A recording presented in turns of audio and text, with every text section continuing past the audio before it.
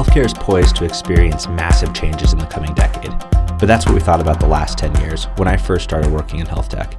Are we actually on the brink, or will healthcare continue to go down the path of bankrupting the nation?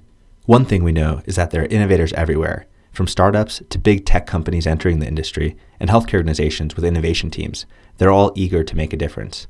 On the Redox podcast, we talk with some of the most interesting and influential people in healthcare today. People like Jonathan Bush, executive chairman of Firefly, and formerly CEO of Athena Health, who told us what he'd like to see.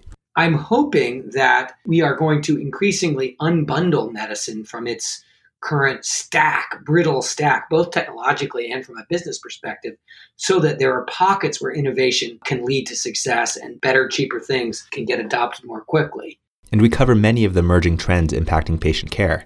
For example, Dr. Bill Hansen, CMIO of Penn Medicine, discussing the growing impact of telemedicine.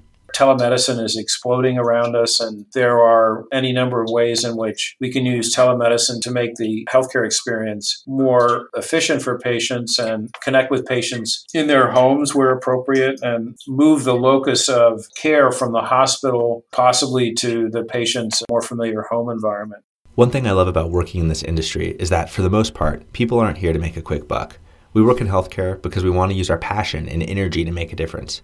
We want to make a positive contribution to improving healthcare access and delivery. Dr. Fatima Farouk, CMIO at Microsoft, sums it up nicely. If I can figure out how to take that energy and channel it through Microsoft's vision, I feel like I have the potential to make a really huge impact in healthcare. And by partnering with our clients who are out there again, figuring out how to solve these problems every single day, if I can help facilitate some of that with technology or firepower, then I feel like I'm making my difference in the world.